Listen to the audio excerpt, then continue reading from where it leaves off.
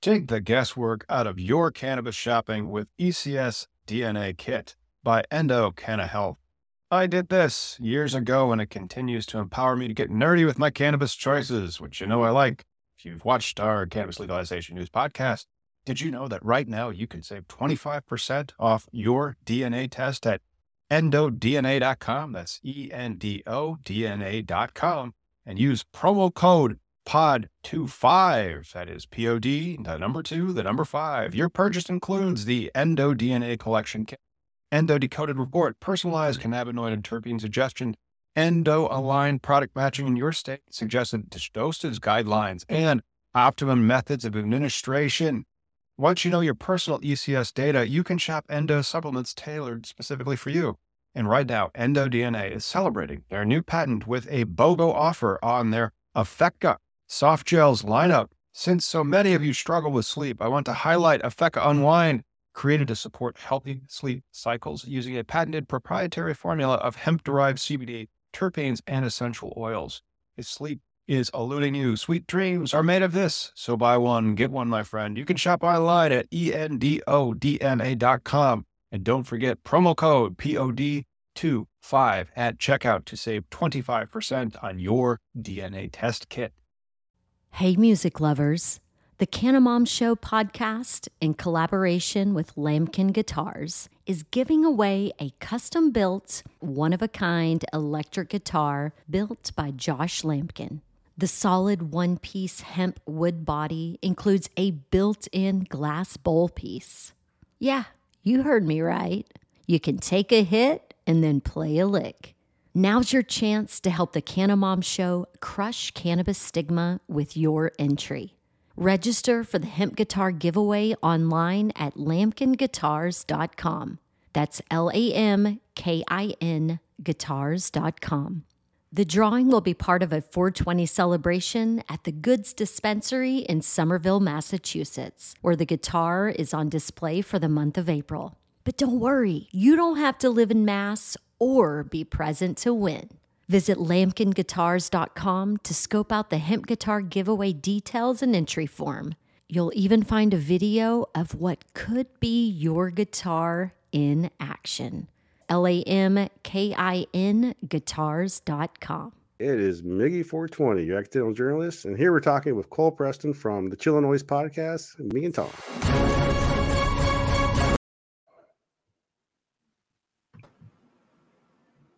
Cole, thank you so much for joining us on 420 Somewhere, where we talk about people that are in the industry and about various things that they're doing. And so thanks for joining us. Why don't you introduce yourself and tell people about what you're up to? Yeah, first, Tom, Miggy, thank you so much. It's a pleasure to be back on the show. I appreciate your time and I appreciate the invitation. I'm a huge fan of the show, so it really means a lot. My name's Cole Preston. I'm the host of the Chillinois podcast, and I'll just say that the Chillinois podcast is your go-to source for informed, open discussion on civil liberties. Each episode tackles pressing issues such as the decriminalization of drugs, the latest developments in the cannabis industry, and so much more. You can hear from a diverse range of guests, including to industry insiders, advocates, entertainers, musicians, and more. They bring their unique perspectives to the conversation, so tune in to the Chillinois podcast to stay informed and engaged on the issues that matter most.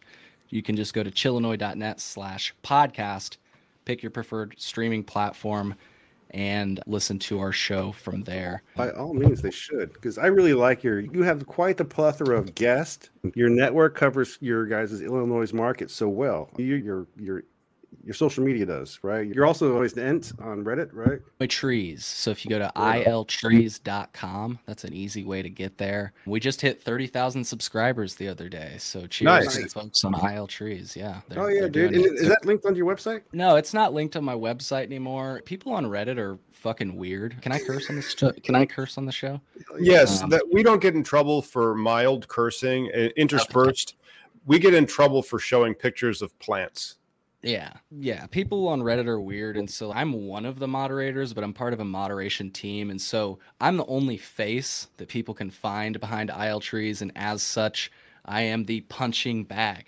So I just try to, if you look on IL Trees, you'll see that it's obviously associated with me. But Yeah, I just moderate behind the scenes there Okay. because it's a great place for people that are in Illinois or are visiting Illinois and want to find out like, hey, what's going on in Illinois? Is sometimes people are looking to find good weed, and of course, Tom, as you might expect, the responses are always hilarious. They're like, if you're looking for good weed in Illinois, maybe you should go to another state. Sometimes people give them helpful suggestions. Again, it's Reddit, so it's Reddit, it's the internet, and so garbage in, garbage out. You're going to get some garbage.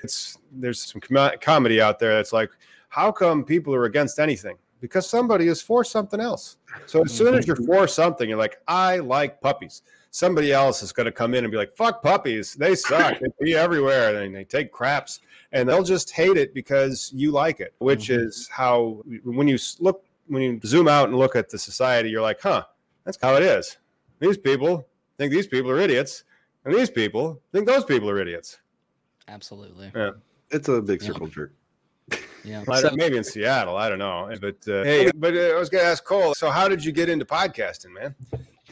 Yeah, that's a good question that I don't know if I've ever talked about publicly. But I've been into podcasting. I always say before it was cool. So I had a podcast when I was, I think, in like 8th grade or something. So this was in 2007, 2012, somewhere around there. I'm high. I can't remember when I was in what age, but it was before podcasting was all the hurrah. Before every neighbor on your street had a podcast, right? Joe Rogan was like, man, did you hear that was Joe Rogan podcast? That podcast blew up. Yeah. 6-7 years ago.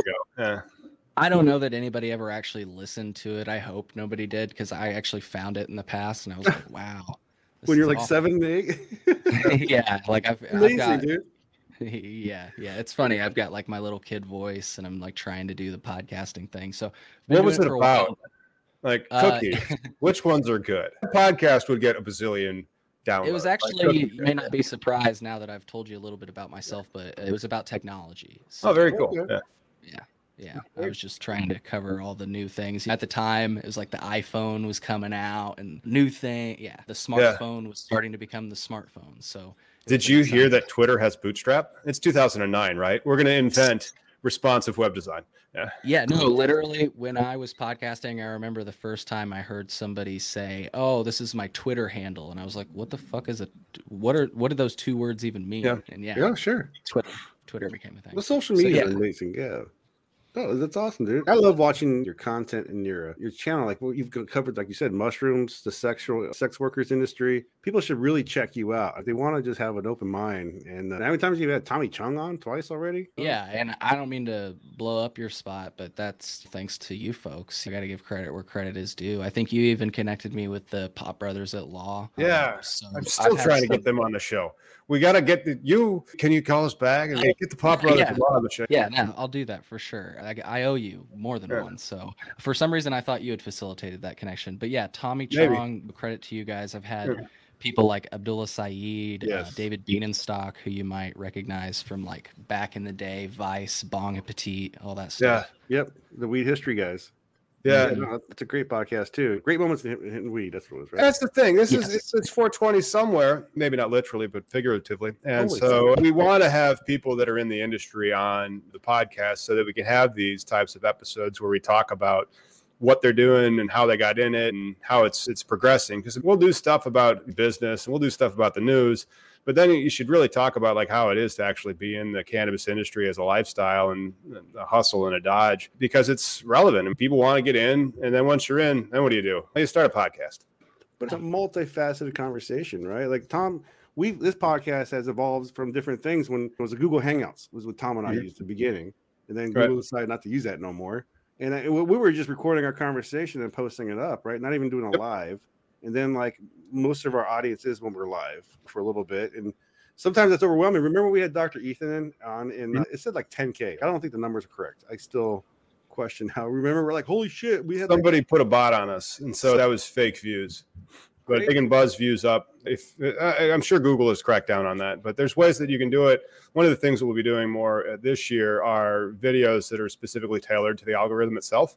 So you expect a lot of 8 to 12 minute videos that are scripted that answer specific things that are useful to you. And Tune in. It's all about content, man. That's how one of the ways we started doing it, besides covering the news, was like we wanted to capture the culture and the history. We had Keith Strop on. Yeah, we got to have him back. That's the thing. And so I got to start asking more people back. But then hopefully next year I'm able to go to more of the events. I didn't really do any trade shows. I did one in 2022, Jersey City.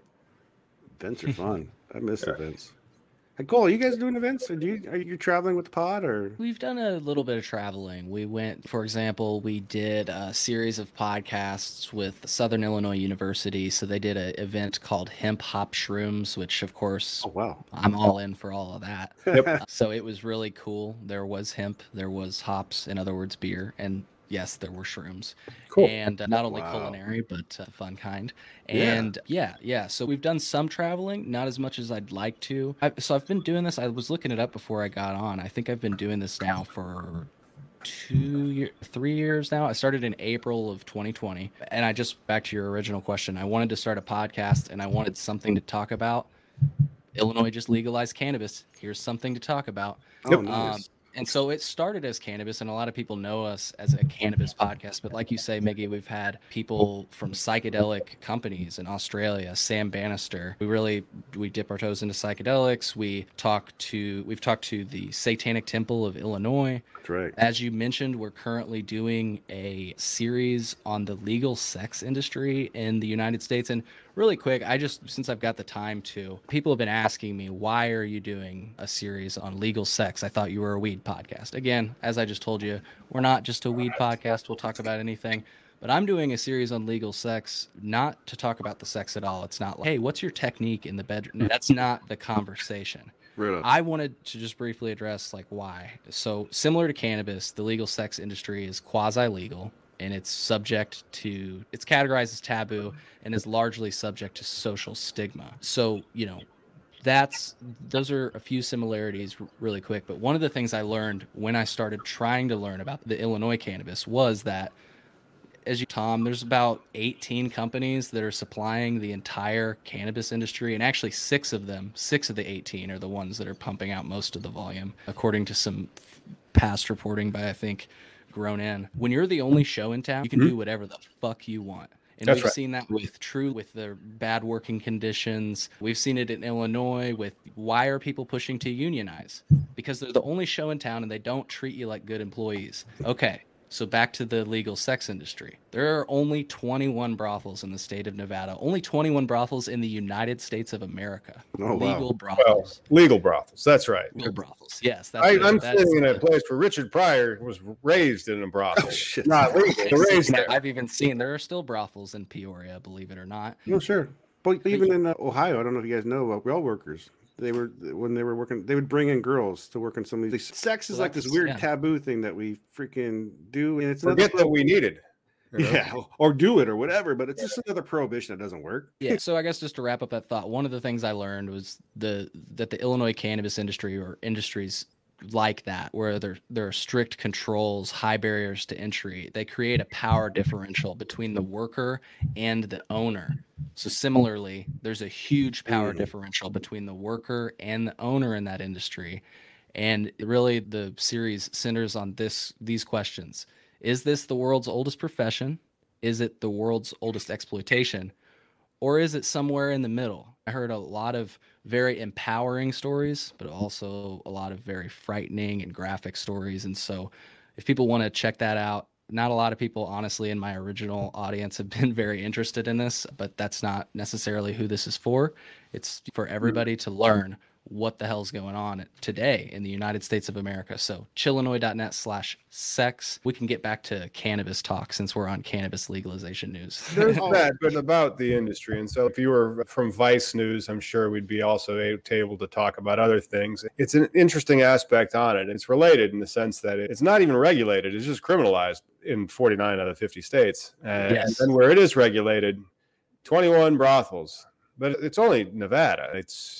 There's 21 grows in the state of Illinois, and it's got twice the population or 3 times the population in Nevada. It's still exploited. Yeah, a lot of room for exploitation. Yeah, prohibition that enables more bad behavior than it does good. Like whether it be go to jail for a plant or go to jail because you're horny. Yeah. But then it goes to show like how stupid people were in the 20th century, that they had these light switch policies where they're like zero tolerance, drug free. Yeah, that's never fucking worked. Yes, but I'm a good person. Oh, I'm glad that you're a good person. I thought I saw you from church. And that's just how they are. It's, oh, we can't do that. The policy is zero. That's it. There is no policy. And it shows how stupid people are. Yeah. Because they don't have the ability to deal with an issue. So they just say that there's not an issue. You're under arrest. We're fucking your life up. We're throwing you in the clink. We're taking all your shit. Again, drug tests have caught all those bad workers. There's no sense in any of this bullshit when it comes to that. That's what I think Tom and I have been trying to navigate the law part, right? Like we partnered up. I've been doing the activism thing. As a lawyer, understands the law and procedures and stuff like that. What I've been learning through the engagement we've had. Like I've known Tom since MySpace days, and he's been helping admin that Facebook group that we converted to the YouTube page as well. Like it's something that we're just trying to build. At least I've been trying to build a network or get the message out there that we just got to change this for the betterment, right? Why is the other side? I'm an independent, right? I've always been independent when it comes to registered voter and whatnot, but most of the time I'll be voting Democrat because I don't understand why this other side thinks it's more concerned about my bedroom than it is about actual things that help us get through real policies and moving forward. Like they just passed that infrastructure bill, and that was a big deal because it helps keep things moving. I don't know. As an entrepreneur in America, I'm just pissed off with both of them because do you have any idea how expensive healthcare is? And do you have any idea how unhealthy America is? Our top 3 killers are basically preventable: cancer, heart disease, and COVID. But there are top 3 killers. And then who's paying the healthcare bill? The entrepreneurs. And so everybody gets a job at a big place.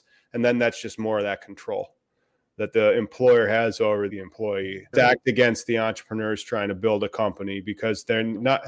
Do you have any idea if you're an entrepreneur, you should move to fucking Canada?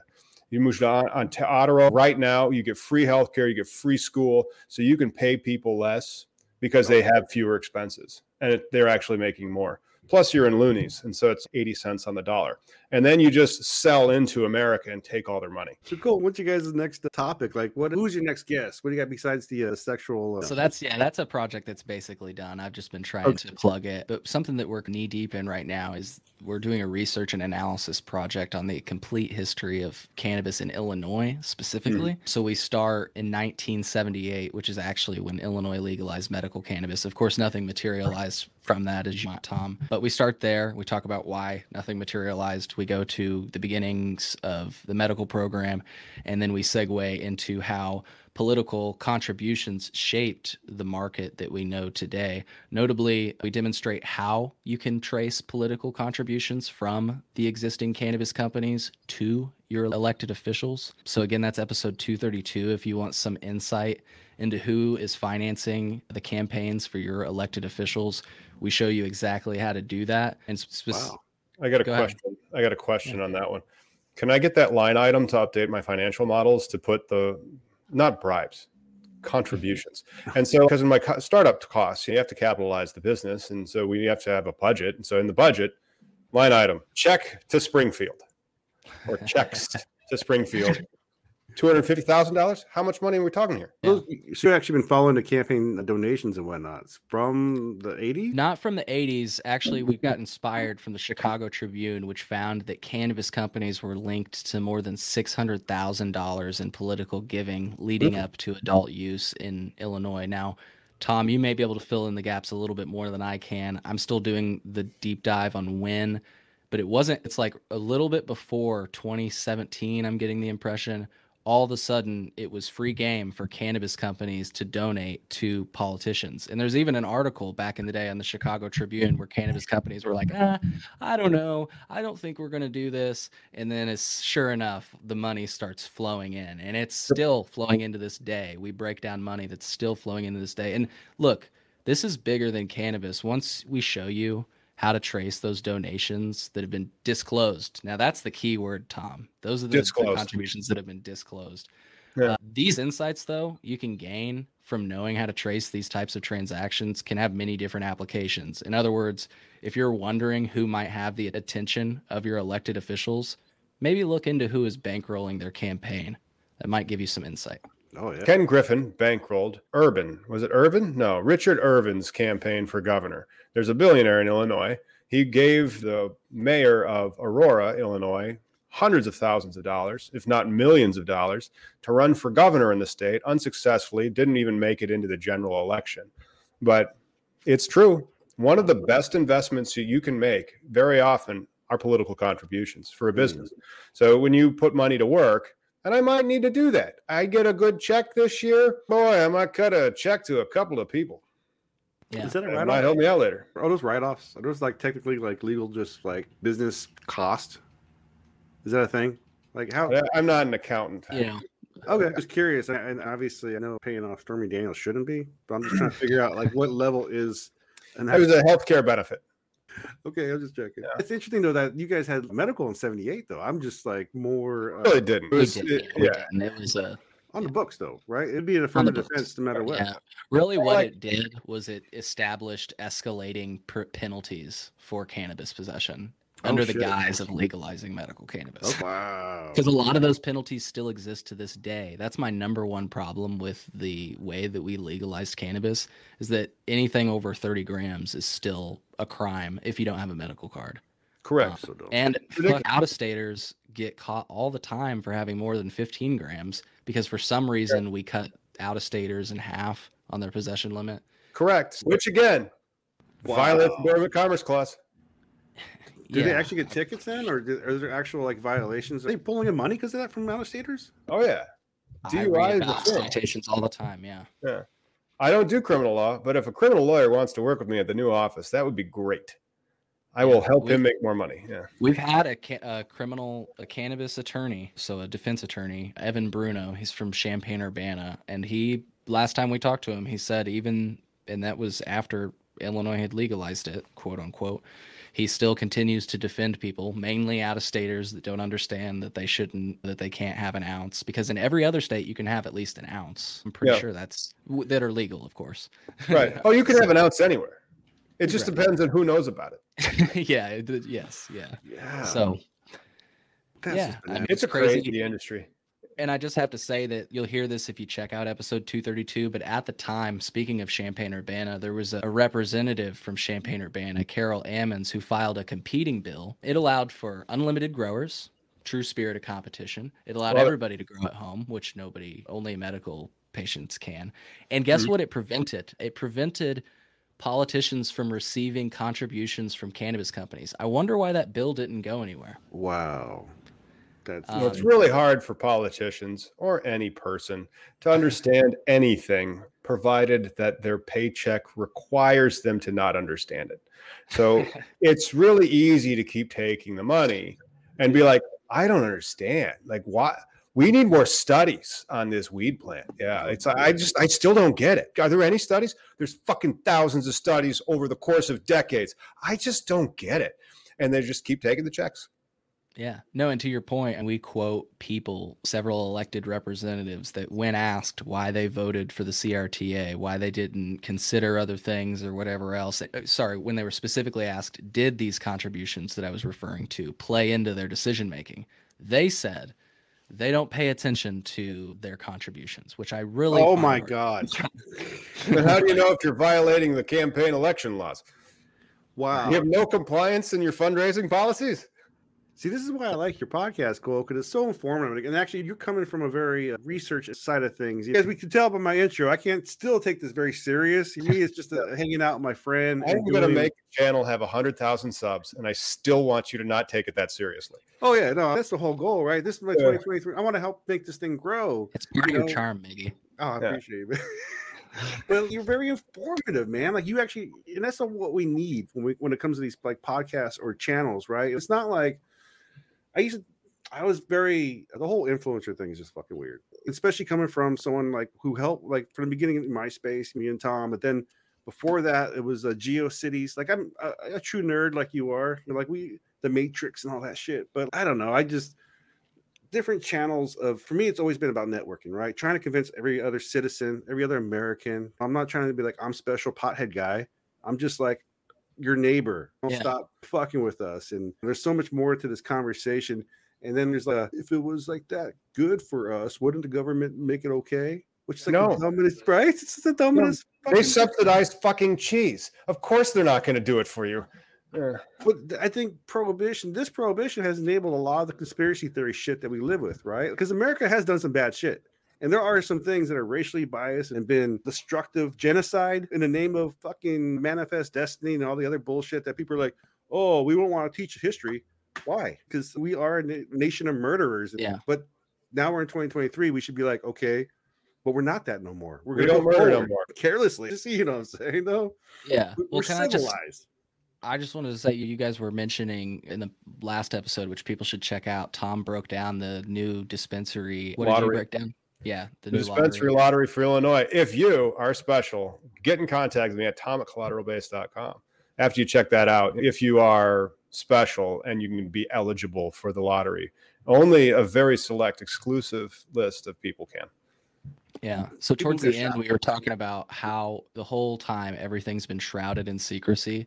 And unfortunately, Miggy, I appreciate your comment. I wanted to say that. But unfortunately, like, I don't have any other options but to try and put this together myself in absence of transparency. And unfortunately, that works. Like, I'm a person who tries to give people the benefit of the doubt. There are plenty of people out here that can chalk this up to some crazy ass conspiracy theory. And there have been, as you, Tom, you remember that website, what was it? JB for Cannabis Corruption or something. Yep. Like, it had some arguable accuracies, but it also had like a lot of inflammatory language on it that was just ridiculous. But here's the thing. The state of Illinois is giving an opportunity for people like that to do shit like that and misinform people. And then here I am trying to do a good job. But here's the thing, like, the state of Illinois could take ownership by just coming out and being transparent. But of course, you guys have grown in, right? That's based out of your guys' over in Illinois, Chicago area. Chicago. I'm just talking about like for sources of information, because part of the thing, because Cole, like it or not, media, right? Like, that's the one thing that I've wrapped my head at is like, we're media, right? I've been media. I've been part of cannabis media for over goddamn 10 years from so many various projects and so many different things. I get weird stuff sent to me sometimes or inquiries. So it's not mostly always about helping people like in prison and whatnot, but it's also been like a creative network and somewhat. And I think for you guys, a lot of it, you're going to have to dig more into like journalists. As a journalist, you have rights, right? Like, I've gotten more access into events and different things out there because I've been media, because I can amplify a message. But I think with you guys and knowing the transparency, seeing that to find the transparency, you're going to have to do a lot of Freedom of Information Act requests, right? It's kind of like being a lawyer journalist. You got to know the paperwork. He's an investigatory journalist, as Zoolander would say. Yeah. But to find the truth, you have to know the paperwork. And that's kind of a hard thing that we don't do here in America, right? Like, most people think, that it's going to self out, but it doesn't. No. The game's on. Come on. I got plans with the kids this weekend. Let's to your point, Miggy, somebody's got to do the work. And in episode 232, I produced this document that has citations for basically everything that we mention in the episode. So we're not just like blowing smoke. Like you said, we took the time and did the research. And that document, if you check out episode 232, you can download it absolutely free. And we're updating this document soon. So stay tuned for that. Unfortunately, I think that's gonna come up, and that's gonna be necessary in New York. That's gonna be necessary in Alabama, Florida, Georgia, all state, maybe Texas. See how they roll it out. All these states that are doing this, and they're doing it for political purposes, where they create this type of social equity hyper-regulation. So they're going to disperse the licenses to people who can't afford them, and it's going to be extremely complex. So they aren't going to be able to fight City Hall, and they can give them to whoever they want. Yeah, and can I talk about social equity really quick? I prepared some words on the subject. Sure. Okay, and feel free. I want to hear your guys' thoughts. We were talking about in the last episode that social equity in Illinois is not the idea that everybody should have the open opportunity. Apparently, according to J.B. Pritzker, the idea of social equity is to limit the number of people participating so that other people don't get, quote, edged out, is what he said. So I thought that social equity was the idea that everybody, regardless of their background or circumstances, should have the opportunity to succeed and thrive. I thought it was the belief that every person should have equal access to resources, opportunities, protections, and that the systems and institutions in our society should be designed to promote justice and fairness for all. Just a few more words here. Unfortunately, Our society is already full of barriers and limitations that prevent many people from realizing their full potential. These barriers can be economic, social, or political in nature, and they often disproportionately impact marginalized communities, which I thought was the reason we were doing this whole thing. One of the most significant barriers to social equity, in my opinion, is the existence of strict limitations and barriers to entry, and those can take many forms, including economic barriers such as high cost, lack of access to capital, social barriers such as discrimination and prejudice, and political barriers such as laws or regulations that make it difficult for certain people to participate. Like, why stop there? I just don't understand how Illinois has twisted this definition of social equity to mean that it means, like you said in the past, Tom, few participants that then can artificially inflate the value of their product and license. That's the definition of social equity? Okay. Yep. And then I understand if you want to look at the origin story of social equity, you can look at the history of the term itself. It appears to be a euphemism for affirmative action that was invented approximately 25 years ago in the mid 90s. And then there was a 2003 Supreme Court case that came out on affirmative action that was written by Sandra Day O'Connor. The name of it escapes me right now. But it was one of these cases where they said that the violations of equal protection or the bending of equal protection, so everybody's supposed to be equal before the law. There's some merit to having an educational experience that is diverse, that leads to allowing for selection criteria, maybe based on protected aspects of your race, your gender, your sexual identity. And they said, well, there's this compelling interest in having that as a part of the learning experience. And that's up under appeal now. And so it's going to be really interesting to see after 20 years, because it'll be 2003 to 2023 when this opinion comes out on affirmative action or social equity, how the current court looks at it. But if it's one of these things where I get that they want to have, they've changed the definition in Illinois so that it's now census tracts. But you have to be able to prove long-time residency in one of these census tracts where there's poverty, high level of poverty. Basically, that means that, but then why does that in and of itself make you socially equitable so that you should get a cannabis license?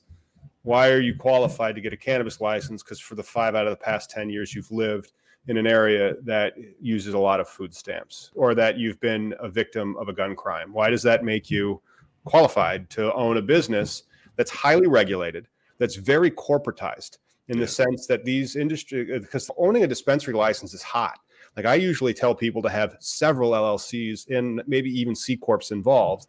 And then you have these shells and these protections. And so you segment the assets into these aspects things. So like the real estate's owned by a different thing. The license is owned by a different thing. You might even have a management company. And then you have this parent C Corp, so you can avoid capital gains taxes and be bought or sold for stocks really easily. And then also exert control over the license holders because you want to be their bank.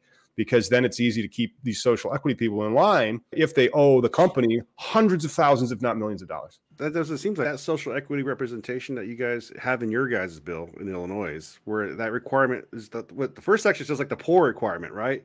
Five different ways to be poor. But to really create that social equity, I think what they should do in that 5 ways to be poor, add here's the $1.5 million loan that we're going to get you started, right? Sure, you can pay the $250 for your lottery ticket, but if you win, that's the equity, right? What they see as equity is it's poor people versus people with money. Not parity. It's not parity. It's not parity. There's an old saying in Russia, formerly Russia, the Soviet Union. Everybody's equal, but some people are more equal than others. Yeah. Thank you. And I am not equal to the social equity applicants. I am not as equal as them. I can't play. I can only buy in after they've played. Yeah. What's the word? We're like when poor versus it's disparity is what I'm looking for. That's what they're looking at for social equity. Is like not when we say social equity, we think of all the crime with minorities and how it's been used and how that we think that's the right way it should be implied or applied. But because America and we can't create a law that targets a race because of the past bullshit we've gone through, they got to create a description of what they think was going to be harmed, which is still bullshit. Because overall, it'd just be like everybody gets a chance. Everybody let capitalism fucking decide. Replace owning a cannabis license with going to college or anything or going to school. You have created this system where only these people are allowed to get it. And a fair market would be if everybody had a chance to like fail. That would be New Mexico. Right. Yeah. And that's my thing. That's where I'm coming from. I think that you should at least have the chance to fail. Yeah. Here's my thing, Miggy, to your point, and Tom, I'm curious like what your perspective is, since you like people probably that have even won licenses. I've talked to many people that have licenses, and I'm like, look, after all that you've been through, wouldn't you be the first in line to advocate for a more open and equitable cannabis market? You know what the answer is? No. They see the value in this system. They see the value in their golden ticket. They got theirs. Come out and they got theirs. Yeah. That's so fun. You guys know I've met several people here who are trying to sell theirs, and they're not even trying to sell theirs at a 0.5 million or whatever profit. They're just trying to get out of it because they're tired of trying to survive. We could list the real estate for them and try to like sell the business, and let me know. You have to dress up your books. You have to get your company ready to sell it. There's things that we can help them out with to get ready for that. That's what we do over at Collateral Base. But it's one of those deals where they have this ticket and their financial models are not fuck-withable then, because they have a monopoly. It's like, how much oil can you pump? You get the oil pump. Who else is pumping this oil? Nobody. Yeah. That's the downside. More retail locations, more oil is going to get pumped in Illinois. The price will go down, but I want to see the quality go up. The quality in Michigan and the price point is ridiculous. And then you come back to Illinois and you're like, you guys aren't going to get away with this for much longer. We need more licenses, Yeah. And if I can put it in a bottle, the only people that complain about a more open and fair market are people that have to compete in a more open and fair market. The people that don't complain in those markets are the customers who get affordable cannabis as a result of that competition. No, I got clients that are business owners too, and they know that it's a competition, and so that there's no prohibition against opening a gas station or a chain of restaurants. Or I have a lot of clients that are also in the cannabis industry, so they own several dispensaries, but they own them in states like Washington or something where they probably had to acquire those. It's high barriers to entry. That's still going to be the name of the game of the cannabis industry. It's still going to be expensive to get into the game.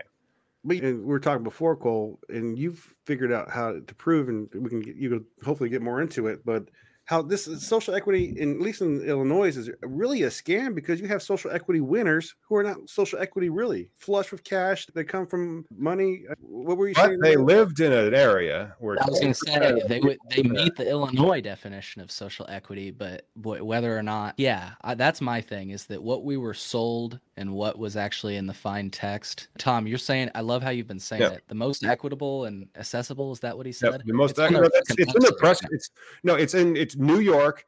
You check out, go follow the OCM and follow whatever Illinois are. Hopefully, eventually, Illinois just has one cannabis regulator.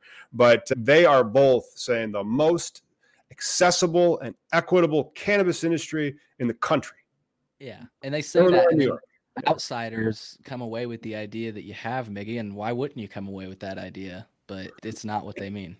But also, like when we were talking earlier, though, you were saying how one of these social equity winners in your guys' state, I guess one part belonged to the rule board program. Yeah, I can say it really quick just for folks that maybe didn't see it and want to look it up. So the wealthy and connected owners, and this is from reporting on from the Chicago Tribune, November 10th. The headline is Illinois issues first 2 social equity marijuana dispensary licenses and 1 shop expected to open soon in River North. Really quick, the connections that Miggy is referencing to the Green Rose, which was, as Tom said, the first social equity dispensary, included restaurateur Phil Stefani, former CTA director John Trotta, consultant who was connected to another cannabis company, Ataraxia, or many people know his name was Ross Morale. And then this is the best one, Jay Stewart. He's the former head of IDFPR, which controls cannabis licensing for the state. It sounds like a lot of poor people. Most equitable and accessible cannabis industry in the United States. Best believe me, people. Damn. Such a sham. It's a sham. Shenanigans. It's shenanigans. There's a lot of shenanigans, but there's great stuff that's happening in New Jersey, New Mexico. There's states that are doing it well, and there's states that are doing it right. But it's still going to be highly regulated, expensive, and the market will regulate it and the communities will regulate it, because they aren't going to want 19. It's not going to be like bars overnight where there's a million pot shops. But in theory, there's no reason why it couldn't be like that in 30 years. As another generation comes up and they're like, Yeah, I don't understand why they were regulating it like that. They were treating it like it was like plutonium. It was illegal and like taxes and It's just like beer, but not as bad for you. When it was medical, we had pot shops like Starbucks here, and now it was like 1,000 pot shops. The market's not even close to what it used to be when it was medical. I just wanted to switch the subject to somebody I'd love to see on your show than on my show. I'd love to see you guys have somebody on from Smart Approaches to Marijuana. Oh, goodness. I don't know how we would do it. I would get the doll and pretend, show me on the doll where marijuana has touched. Have you seen my Twitter? I'm banned by Kevin Sabat. Fucking blocked me. Oh, he did? Oh, yeah. Years ago. He can't handle the heat from Miggy. The plug I was making is episode 226. I hosted a structured conversation between a well-known cannabis advocate, Justin Streckel, who you might know as the former political director of NORML, and a well-known anti-cannabis advocate, Jordan Davidson. And I've hosted several conversations with Jordan Davidson. I love talking to people that I disagree with. So if that's something you would like to hear, check out that, folks that are listening right now. It's episode 226.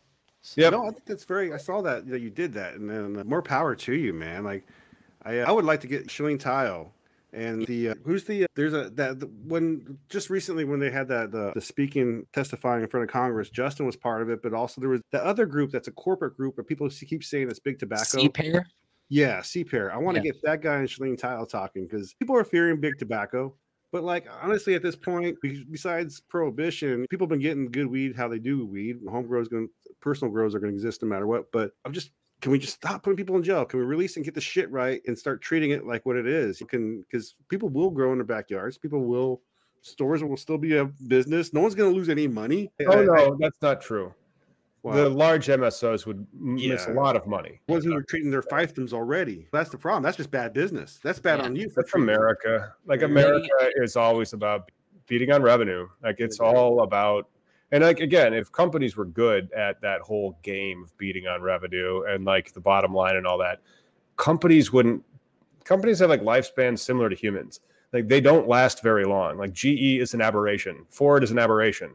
Most of them in the S&P 500, if you go get it from 60 years ago and then you compare it to today, there's going to be like 90% different companies now. So they come in, they get a lot of money and they die, but they all are going to win. Yeah. Tom, I'm sorry to keep asking you guys questions because I know you invited me on your show, but Miggy, you just brought up Shilling Title. And Tom, I feel like you're the person that I've been looking for at least for thoughts on this question. So Shilling has really awesome proposals regarding the market, kind of back to our subject we were just talking about, open market, all that stuff. One of the things that I like that she's proposed, and this is what I want your feedback on, is like she proposes open the market. Don't limit the number of licenses that can be issued, but limit the number of licenses in which one single entity can have.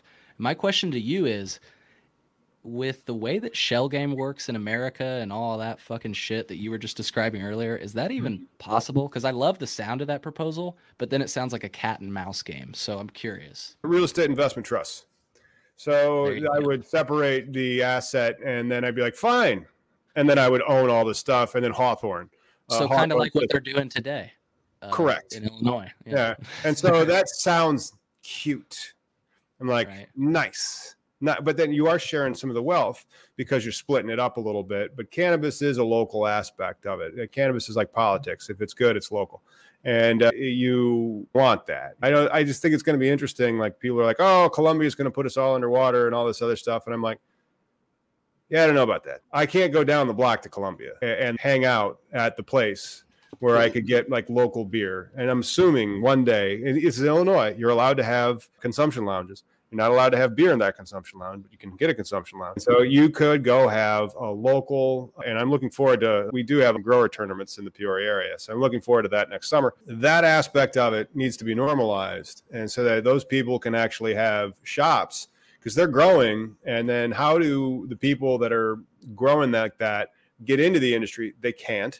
But that's different than if they were trying to make brownies, for example, and it just wasn't weeding it. They could go to their local farmers market. They could work on a brownie brand. They could get a website, like a Wix site, and like sell brownies fucking online and like ship them and all that stuff. But then you put weed in it and suddenly it becomes this social equity game. But you know that brownie point, that's been a thing on the TikToks, the social medias, people who create like a food product and then get called out because they don't follow like the FDA, like there's regulations no matter what you deal with at what level. Well, they're right. So that's the cottage industry. There's these acts, Yeah. and so there's this exception that kind of lets for farmers markets. But then as you grow, yes, you're going to have to become compliant eventually with the federal Food and Drug and Cosmetic Act. Yeah. Primarily is the one that comes up when you're talking about foodstuffs. And that's what would be good about cannabis one day. Because, dude, we had them here. We had farmers markets. We had dab lounges and did all this stuff until the law was changed. Because when there was no law, there was nothing to enforce for the cops. There was never a time when a pot shop or a lounge got raided by a local authorities here. It's always been federal, in the medical days. Because the book was very vague. And people, Washington State, they're very liberal. It's my rights, my land. I'm entitled. Yep. Almost like the personal freedoms, borderline sovereign citizen bullshit. Yep. Freedom. Yeah. But and then some of it's true. We had this gentleman here named Frank who owned a bar down, and he had a building. The upstairs he turned into a social club for cannabis consumption. They tried to bust him several times because he owned the land. He's I'm just doing my business. You can't take my license away because it was legacy. I'm doing all the rules that are out there. So it always takes some badass to make a stance in any of this. And so I don't know where I was going with that. Sorry. Activists all the way. Just rambling. I'm like an old man. Back in my day, we had Thanks for that, though, Tom. I appreciate that because I said thanks for your insight on that because people critique me often for suggesting a more open market, and they're like, all that's going to happen is what in the food supply or the media, you're just going to have 5 people or whatever. And I'm like, okay, so I'll point to proposals by Chalene and say maybe then this will prevent that. But then I started to wonder, you're sitting here describing this shell game, and I'm like, is this even possible to enforce? Yes, but then it's very easy to go around. That's the key. Yeah. But that's the world. That's the rule of business. If there's cash flow that's going around, take it. And so then you'll figure out ways to make it legal later. And it's one of those kind of deals. But it's interesting. And I wanted to thank you for coming on the show and chit-chatting with us for a while about the industry and just the Chillinois podcast in general. It's not just about the industry. It's about all those things. So they can find you at chillinois.net, right? Yep, chillinois.net. So that's chillinois.net. And if you go to chillinois.net/podcast, which Miggy is showing right now, you can see all the platforms we're available on. You can even call into our show. We've got our number listed on that website and everything. So we've got a hotline set up. You can call in and have your voice heard. Yeah, check us out. It's the Chillinois podcast. We do a lot of crazy things. We talk to a lot of crazy people, but it's all good fun, and I think you'll learn a thing or two if you tune in. So thank you so much for the time to talk about my silly little show. Oh, no problem. And I just wanted to thank you for coming on. And if anybody else that's out there tuning in wants to come on because they're in the industry and they want to share their story about it, come on 420 somewhere. It's real easy to do. You can email me at tom@collateralbase.com or find us anywhere. Hit me up. Yeah, we have Miggy's email. Somewhere here, isn't it? There it is. Or you could also send an email over to 420binary@gmail.com and talk with Mig. Next week, we're going to have a whole new schmear of cannabis legalization news. And I'll probably still be trapped in a basement for a few more months. But I'll be working on things until I get out of here. Right on, man. See you next time, everybody. Thanks, guys.